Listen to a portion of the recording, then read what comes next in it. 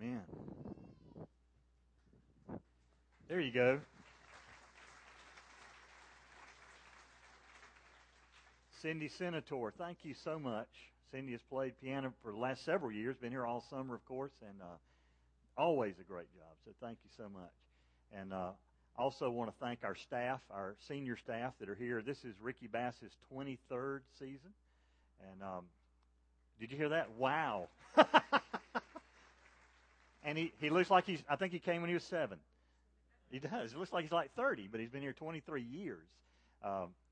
And Gary Phillips, this is his 11th season. Gary's on the soundboard. Raise your hand.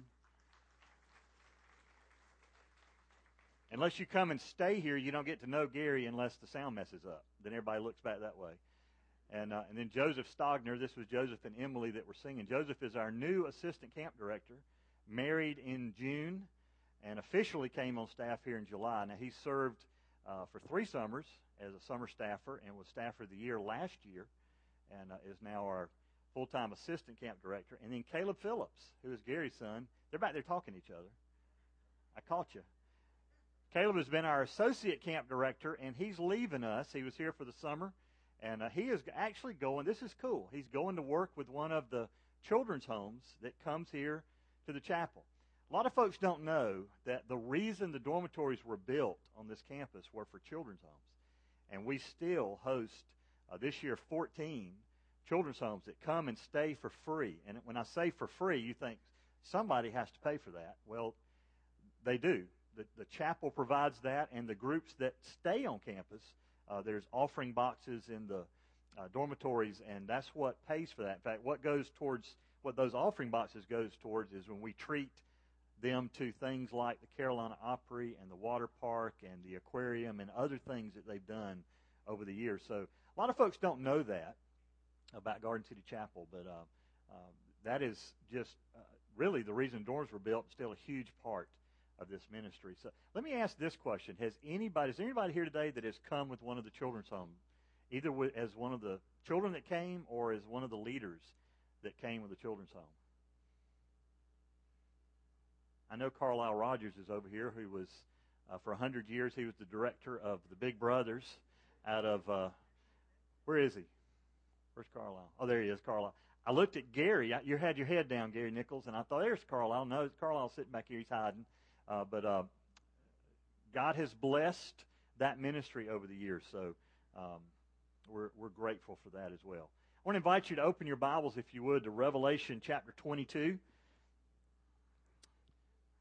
I've spent the summer preaching through the book of Revelation, and if you've been here all summer, if you were here at the beginning, and I said that in 19 or 20 weeks we were going to cover 22 chapters of the book of Revelation, you thought I was crazy. Well, I am. But we did it.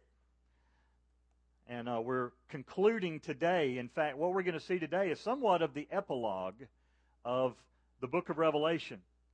John was given this task, and just to catch you up to date, if you haven't been here all summer, let me give you a brief synopsis. John was told to write everything he saw, and he did. All right, that covers the first 21 chapters. No, there's a whole lot more to it than that. And John is on the island of Patmos. We think John was about 90 years old. He's been banished to this prison island. Now, why was he there? He was there because he was a follower of Christ, and the government at that time didn't like it. So they stuck him in prison on an island where he couldn't influence anybody. How about that? They thought they had silenced him. But what happened? Jesus met him on the island and said, I've got some things to show you. And this overwhelms me to think. You see this in the first chapter. He said, we're asking you, John, we're going to show you what is going to take place. You're going to see the seal judgments and the trumpet judgments and the bowl judgments. You're going to see the dragon, which is Satan. You're going to see the beast, which is the Antichrist. You're going to see the false prophet. And you're going to see their doom. You're going to see heaven and earth melt away, and you're going to see a new heaven and a new earth and a new Jerusalem coming down out of heaven. You're going to see all that, and you're going to see things you have never seen before. And yet we're going to ask you to write it all down so that us, me and you, we, into the future, could know about it. Now again, he does this from the island of Patmos where they thought they had silenced him. And yet what an impact John had. He wrote the Gospel of John, of course. He wrote 1st, 2nd, and 3rd John. Then he wrote this book of Revelation. And so kind of an epilogue up until verse 6 of chapter 22. Everything that's happened so far has been prophecy, prediction. There's a little bit of it in this passage. But what John is going to see now is basically, okay, because you've seen all that, here's what the last thing people need to know. Let's pick up with verse 7 and read through 11, just this first section, as John writes. And behold, this is Jesus speaking, I am coming quickly. Blessed is he who heeds the words of the prophecy of this book. I, John, am the one who heard and saw these things, and when I heard and saw it, I fell down to worship at the feet of the angel who showed me these things. But he said to me, do not do that. I'm a fellow servant of yours and of your brethren, the prophets, and of those who heed the words of this book. Worship God. And he said to me, do not seal up the words of the prophecy of this book, for the time is near. Let the one who does wrong still do wrong, and the one who is filthy still be filthy. And let the one who is righteous still practice righteousness, and the one who is holy still keep himself holy. First thing that John says is the words of Jesus. Behold, I am coming quickly. What does the word quickly mean? Well, I would tell you this. I believe the first century disciples and the first century church believed that the coming again of Jesus was imminent. The last time they had seen him on earth, they saw him on the Mount of Olives ascend into heaven. And we see the disciples just standing there, I think, with their mouths wide open, just. And an angel appears to him and said, Men of Galilee, why are you standing into heaven? This Jesus, who you've seen ascend into heaven, he's coming back. And he's given you a task to do. Jesus gave them their marching orders. What did he tell them? He said, go over there to Jerusalem and you wait until the Holy Spirit's come upon you. And then you're going to be my witnesses. In Jerusalem, Judea, Samaria, to the uttermost parts of the world. And so now we hear Jesus saying, I'm coming quickly. And you think, well, wait a minute, it's been 2,000 years. The word quickly also means this. It means suddenly. What did Jesus say about his return? When he was asked by his disciples, he said, no one knows the day or the time. They wanted a date. Jesus, we want to put this in our iPhone with reminders. When are you coming back? And he said, only the Father in heaven knows that. But what did he also say? He said, when I do come, it's going to be like a thief in the night. I'm coming quickly, meaning, yes, imminently, but more than that, I'm coming suddenly. And that's going to be important as we unpack some of the verses of point number 2 this morning. But Jesus declares, I'm coming quickly. Blessed is he who heeds the words of this prophecy. In chapter 1, virtually the same thing is said. Blessed are those who read and those who heed the words of Revelation. Now, can I just say, I've been around a long time. I've preached a lot of sermons. I've never preached through the book of Revelation until this summer. I've enjoyed studying it this summer. But one of the things I'm convicted about is I've been responsible for keeping it kind of closed up. I think some people approach the book of Revelation as that book at the end of the Bible, right before the maps and the concordances, that you're really not supposed to know because you can't figure it out. Well, you are supposed to know it. That's why we were given it. And so he says, blessed are those who heed it. Well, how are you going to heed it if you don't read it? In fact, what does the word heed mean? It means to keep it. It means to protect it. It even means to obey it. Well, again, how am I going to hold on to the words of something I have never opened and read? Now, I've read through the book of Revelation. I'm kind of like some of you. When you see this, the dragon and the beast, and you see the, 10 heads and 7 horns, and one of the heads looks like it's wounded, and you kind of go, that's just too, it makes my head hurt. Give me an Advil and take me back to the Gospel of John. Well, I think what Jesus intended was for us to read it and for us to heed the prophecy of this book. Now look what John does. John, based on everything he's hearing, based on what he's seeing, he's done it before. He bows down at the feet of the angel to worship. And what does the angel say? Don't do that.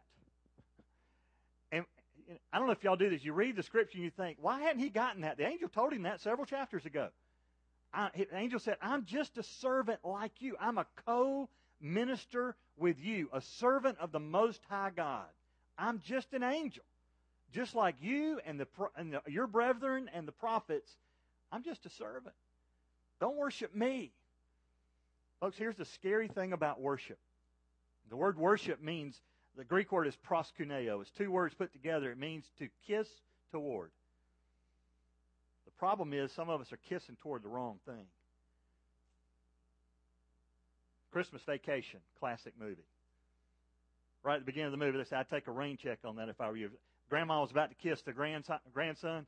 Take a rain check on that if I was you. He's got a lip fungus we ain't identified. Listen, you better be careful what you kiss toward. Let me tell you how the enemy works. Satan hates it when you worship God. He hates it.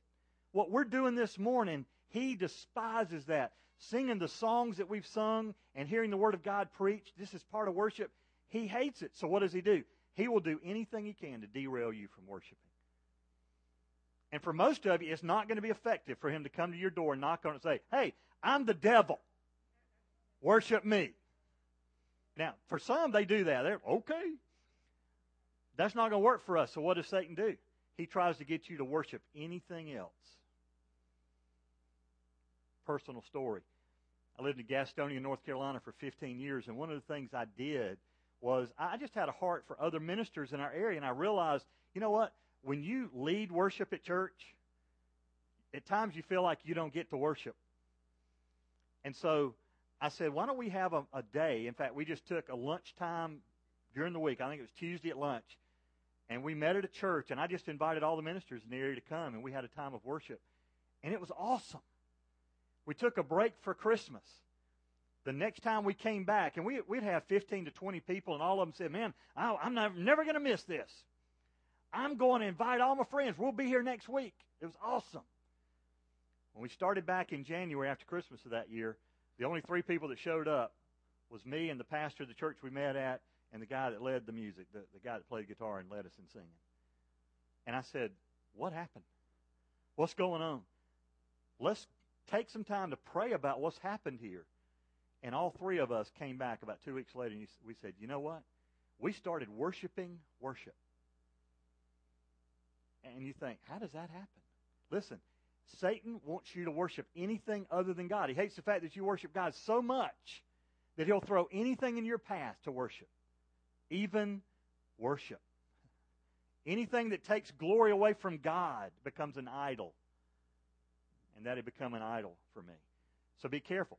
Do a self-examination. Listen, are you worshiping anything else? What does the word worship mean? It means to kiss towards, but practically it means this. You are elevating to the highest point in your life that which you value the most. So ask yourself, what's the most valuable thing to me? What's the most important thing in my life? Because, folks, I'll tell you, whatever the answer to that question is, that's what you're going to worship. And so the angel says to John, stop it. And if you ever ask yourself the question, how long does it take these thick-headed disciples to get it? John, why don't you get it? He's already told you that. And then I'm convicted because God says, and Robert, why does it take you so long? I've told you that before as well. You're a little slow. And here's what he's told after that. He says, the angel says to him, do not seal up the words of this prophecy. What does that mean? We've seen seals in the beginning. In the beginning of Revelation, we see this scroll that had 7 seals on it. The 7 seals would have been wax with a signet ring, insignia there, and it was there to protect the document, to seal it up, to basically say, nobody but the intended recipient of this document is going to read this. And what he says to John is, don't seal this up. Why? Because the time is near. The time is at hand. So don't seal it up. We need this to be open, John. The reason you've been given these words of this prophecy is so that people would know about it. If John had sealed it up, you and I wouldn't have Revelation in the back of our Bible. We couldn't read it. We couldn't heed it because it's sealed. So don't keep it closed up, John. Back to me. Folks, for years I've kept it closed. because we study something else. One of the ways that we keep it sealed up is just we're not reading it and we're not heeding it. So if you're here today and you're saying, well, I wish I'd heard some of these other sermons, go to iTunes, Garden City Chapel, and you can listen to them. But folks, there's other gifted preachers that have preached through the book of Revelation. There's great books that you can read and study. Just open your Bible and begin reading through the book of Revelation. God intended for that to happen. So don't keep it sealed up, because the time is near. The time is near, and it's going to become very obvious the response of the people to whom the book is written. He says, and this is kind of confusing, but he says, let the one who does wrong still do wrong. Let the one who is filthy still be filthy. It sounds almost as if John is being told, hey, let sinners just stay sinners. And yet we know that's not the case, because the Bible is all about an opportunity to come to faith in Christ. In fact, before the chapter's over, you're going to hear him say, if you're thirsty, come drink. The invitation's still open to everybody. I believe it means this. The time is so close that if you're somehow waiting till as soon as I see the sky crack open, as soon as I know I'm near the end of my life, then I'm going to turn my life over to Christ. You know what's going to happen? That's not going to happen. If you're on your deathbed, the last thing you're going to be thinking about is, I need to trust Christ now as my Lord and Savior. You're going to be thinking about, keep me alive. And I think he's simply saying, listen, if you have rejected Christ and you've just enjoyed your sin, it's not going to change when Jesus comes back. And your fate is sealed.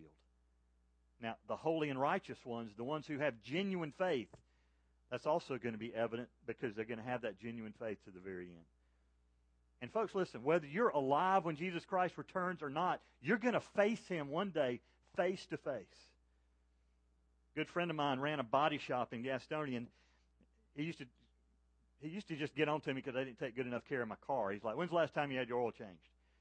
I don't even want to tell you what I told him. When's the last time you had your brakes checked, Robert? They're kind of squeaking. And I said, you know what? I just don't have time for that. I don't have the money for that. Jesus is coming back. He said, yeah, if you don't get your brakes fixed, he's coming a little quicker for you. Folks, listen, Jesus is coming back. For some, it'll be this year that you're going to face him face to face. And yet there's some, maybe even in this room, who will be here when Jesus returns in glory with the church to establish his kingdom. So the day is coming. What is the evidence in your life of genuine faith? Then the second time he says, behold, I'm coming quickly. Pick up with me in verse 12 and let me read to the end of the chapter.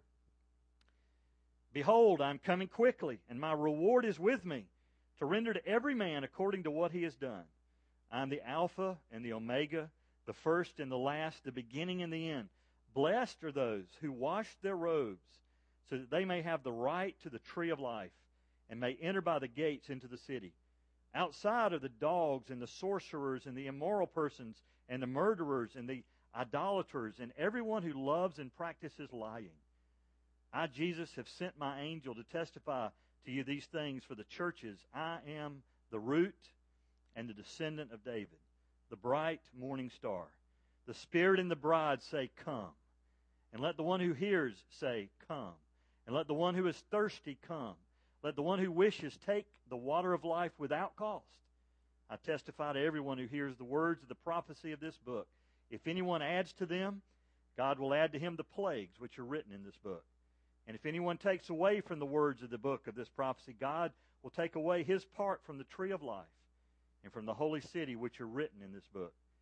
He who testifies to these things says, yes, I am coming quickly. Amen. Come, Lord Jesus. The grace of the Lord Jesus be with you all. Amen. The end of the book of Revelation, the end of this epistle that John writes, ends with amen. But Jesus says, I'm coming quickly. The first one he says, I'm coming quickly. Heed the words of the book. The next one is, I'm coming quickly, and my reward is with me.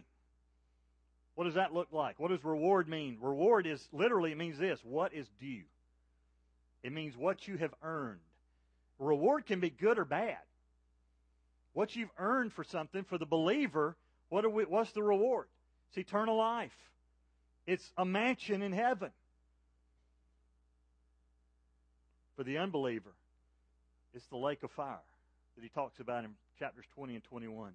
Fire and brimstone, literally sulfur that burns forever. What's the reward? You say, wait a minute, what's the difference in grace and reward? Well, I want to explain that. What's grace?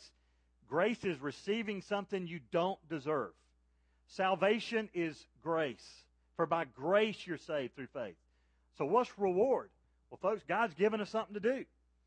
Ephesians 2:8 says, you're saved by faith. You're saved by grace through faith. It's a gift of God, not as a result of works which, lest any man would boast. And yet you get to verse 10 of that chapter and it says, you are His workmanship created in Christ Jesus for good works. So I don't understand totally what the rewards are, but there are rewards. Paul put it this way in 1 Corinthians chapter 3. He said, you're going to receive a reward. If you've built with gold, silver, precious stone, you receive a reward. If you've built with wood, hay, and stubble, your work's going to be burned up. And so he says his reward, the payment that's due, is coming when Jesus comes. For the believer, listen, eternal life is secure. But there's rewards in heaven. And I don't understand that. I don't know that it means you've got a nicer mansion, that you've got more crowns. It does talk about crowns in Scripture, but I hadn't figured out exactly what we do with those crowns in heaven, other than cast them at the feet of Jesus and worship. But he says, my reward is with me, and I'm going to render it to every man according to his deeds. Then he says, I'm the Alpha and the Omega. I'm the first, the last, the beginning and the end. He says it basically 3 times, but it's the same thing. He uses the alphabet first and says, you got to understand, I'm the first letter of the alphabet. I'm the last letter of the alphabet. I'm the beginning and the end, the first and the last. Jesus is eternal. He has no beginning, and He certainly will have no end. He has always been, and He always will be. That's the eternal nature of our Lord. But He says, blessed. Blessed are you if you heed the words. Blessed are you also if you've had your robes washed. He talks about this early in Revelation. What are the robes washed in? They're washed in the blood of the Lamb. In God's economy, you take a dirty, filthy robe, indicating the significance of your sin. You wash it in the blood of the Lamb, and it comes out sparkling, white, and clean. Radiant. In fact, the word that he uses here is a word that indicates continuous action. It stays clean. Why? Because it's been washed in the blood of the Lamb. What Jesus did at the cross was sufficient, was enough to pay the penalty for my sin. So as I place my faith in Jesus Christ, I'm washed in that blood. And so he says, blessed are those, because you have the right to the tree of life, and you may enter by the gates. And then he says, but outside are the dogs. And if you read that and you think, wait a minute, we got gates to the holy city, but a suburb of the holy city is where the dogs are, these sorcerers and murderers and ones that practice lies? No. Outside was indicated way back in the Old Testament, that if you were outside of the camp, basically, it means you had been cast out into the outer darkness. That's where blasphemers went. And the first description he uses is, these are the dogs. And some of you think, well, wait a minute, I got a pet dog at home. Dogs weren't pets in the first century. Dogs, they were vicious animals, and you know where they hung out? They hung out outside the gate in the garbage dump. That's where they took the garbage outside the trash gate, literally, took it out and burned it. A place called Gehenna. And that's where the dogs hung out. And so when John uses this description, those are where the dogs are, is very descriptive of his first century. For some of you are thinking, Lassie. That's not what he's talking about. He's talking about the description then that he goes on to give, and that is those who are sorcerers. I mentioned this last week. The word sorcerer is where we get the word pharmacist from. And I had 2 druggists here last week, and I got to talk to them after the service because I explained to them, that's not what it's talking about. But one of the immoral activities of drug users of the first century as part of the occult practices of these people were to use drugs as part of their worship of foreign deities and foreign gods. The immoral persons, the murderers, the idolaters, literally those who worship images. Well, you're going to see that in the book of Revelation. They're going to worship this false image, this image that's been made that it will talk.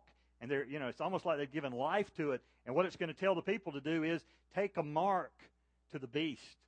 Have a number written on your forehead or on your hand, and that's going to be part of your worship of this image of the beast. Well, their day, their fate is sealed. as those who are going to be outside of the protection of God. Everyone who loves and practices lying. That doesn't mean you sit at home and think, I got to become a better liar. I'm going to practice. No, it just means the course of your life is a lie. The practice of your life is immorality and murder and sorcery and lying. But Jesus says, I've sent my angels to testify to these things. Then he gives a description of himself. He says, I'm the root of David, and I'm a descendant of David. What does that mean? In his deity, David was a descendant of him. He was the root that David sprung from. In his humanity, he was in the bloodline of David. And so he says, I'm both the root and a descendant. I'm the bright morning star. The Spirit and the bride say, come. Folks, one of the things you see in the book of Revelation is the saints in heaven. We see under the altar of those murdered martyrs. Under the altar. And what are they crying out for? Oh God, how long before you exact vengeance on your enemies? How long before you return to the earth to set up your kingdom that you've promised? And so when it says the Spirit says, come, this is the Holy Spirit, a part of the Trinity, part of the Godhead, who looks forward to the day when Jesus is finally exalted ultimately to his rightful place. The same Jesus that we see ride into Jerusalem on the back of a donkey, who is ultimately crucified on a cross, is coming again. And folks, he won't be riding a donkey. He doesn't come as a humble servant. He will come as a conquering king. He's on a white horse, and the host of heaven is with him. And one of the greatest things about that passage in Revelation is there's only one weapon, and he's holding it. And what is it? It's a sword. It's the Word of God. It's the truth of God. Now, I believe we're part of that army in heaven. I think we're going to be part of the host of heaven. I think it's going to be the angels. I think it's going to be the church that comes back, and the battle with Satan is going to last that long. Because Jesus comes to take over. And the Spirit longs for that day. The bride also longs for that day. Who's the bride? Us, the church.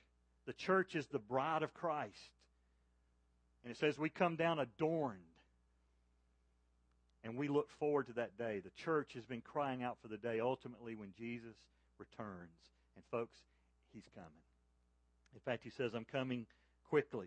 I'm coming suddenly. And yet there's still an invitation. Let the one who hears say, come. Let the one who is thirsty come. How are you going to come if you don't know you're thirsty? I've read doctors, scientists tell us that the majority of Americans are dehydrated. Did you know that? We don't drink enough water. And some of you are thinking, why had a Diet Coke? That's doing more harm than good. You need some water. But you know what? Spiritually speaking, we are spiritually dehydrated. We need to come to the water of life and drink. And so Jesus says, let those who are thirsty come. Folks, you won't come if you don't know you're thirsty. And the problem is there are people alive today, there have been people that have been alive through history that have had the same invitation. Come to the fountain. Come to the never-ending supply of God and drink. And they've rejected that. But for those of us who have come, what does he say? Drink as much as you want without cost. Now let me remind you something. It doesn't cost you anything. What did it cost Jesus? His life. He died on the cross to pay the penalty for your sin and pay for your privilege to one day as a believer drink for eternity from the water of life and eat for eternity from the tree of life. Let the one who's thirsty come. And then he ends with a warning. He said, if anyone adds to what I've told you in this prophecy, God's going to add to him the plagues. How do you add to it? Well, adding to it by saying it says things that it doesn't say. If you read commentaries on Revelation, you'll see what I mean. You get 12 commentators together, you'll get about 15 opinions on what some of these things mean. My approach to Revelation has simply been, what does it say? Not trying to find some mystical thing. Folks, I think God intended the book of Revelation to be open and understandable. We make it difficult, and when you do, you're adding to it. He also says if you take away from it, then God's going to take away your name from the book of life. What a warning. So don't do it. In the time that I've got left, I just want to share one last passage of Scripture with you. from 2 Peter chapter 3. I'm going to do this very quickly, but in chapter 3, Peter talks about this day. Now keep in mind, Peter was one of the disciples who was there the day that the disciples said, Jesus, tell us about what it's going to look like, what the end of the age is going to be like. And Jesus talks them through that in Matthew 24 and 25. So Peter writes about it, inspired by God, to say this: since all these things are to be destroyed in this way, what sort of people ought you to be in holy conduct and godliness? This is 2 Peter chapter 3, beginning in verse 11. Looking for and hastening the coming of the day of God, because of which the heavens will be destroyed by burning, and the elements will melt with intense heat. But according to His promise, we are looking for new heavens and a new earth in which righteousness dwells. Therefore, beloved, since you look for these things, be diligent to be found in Him in peace, spotless and blameless, and regard the patience of our Lord as salvation. I just think a question to ask as we end the book of Revelation is this: okay, what now? So what? What do we do as a basis of the prophecy that we've studied? And Peter says, listen, for those of us who look forward, in fact, one of the crowns this promise is for those who long for the coming of the Messiah, of Jesus. And so he says, because we're looking for that, what should we do? Well, first of all, be diligent to be found in Him. And then he lists some ways. He says, first of all, be diligent to be found in peace, literally tranquil or in unity. Also be found in Him spotless. What does that mean? Unblemished and pure. What does that mean? I don't know if you've ever, as a kid, before a date, I would go to my mom's makeup mirror. She had one of those makeup mirrors, and you're just kind of checking your face out. Any spots, blemishes we need to take care of? Back in my day, they didn't have, male makeup that you can, cover stuff with. You're just stuck with whatever's there. And the problem with my mom's mirror is you could flip it over, and then it, magnified it 100 times. And you're like, I can't go out in public. Here's what it means to be spotless. It means that God can look at you through His magnifying glass and see absolutely no imperfection. How do you do that? Folks, that's only possible through Christ. It's only possible as you come to faith in Jesus and He now sees you the way He sees His Son. Why? Because you dealt with your sin? No. Because Jesus paid for it. And you now are righteous in the sight of God. So be diligent to be found in Him in peace and spotless, and lastly, blameless. Literally, unblameable or of good reputation. And again, none of that's possible unless Jesus Christ has come into your life and made you, as Paul described it in 1 Corinthians, a brand new creature. Listen to me. Jesus Christ did not die on the cross to make you a better person. He died on the cross to make you a brand new person. Big difference. He didn't just come with a scrub bucket with some Ajax and clean you up on the outside. He recreated you from the inside. And because of that, then, the last thing Peter says is regard patience as salvation. What does that mean? Earlier in the chapter, he said there's going to be people in the last days that are going to say, Jesus isn't coming back. If He was coming back, He'd already come back. It's been over 2,000 years. He's not coming. And Peter says, don't regard His delay as the fact that He's slow. No. Regard it as the fact He is patient. Why? Not willing that any should perish. And so regard His patience as salvation. What does that mean for us? Listen, if you've never trusted Christ as your Lord and Savior, today's the day of your salvation. Come to Him.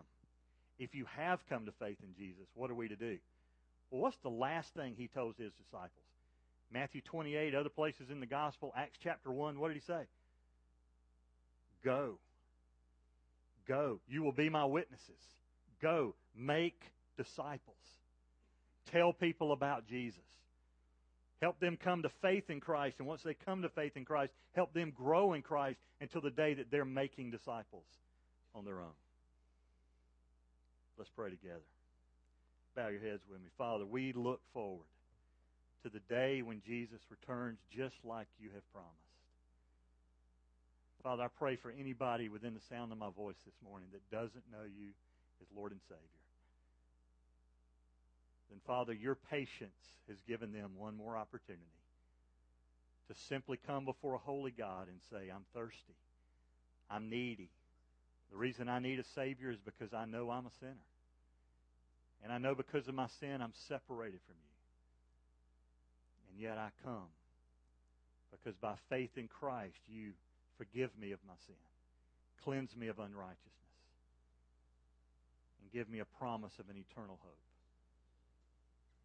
God, for others in this place, Lord, because we know you, we need to be telling people about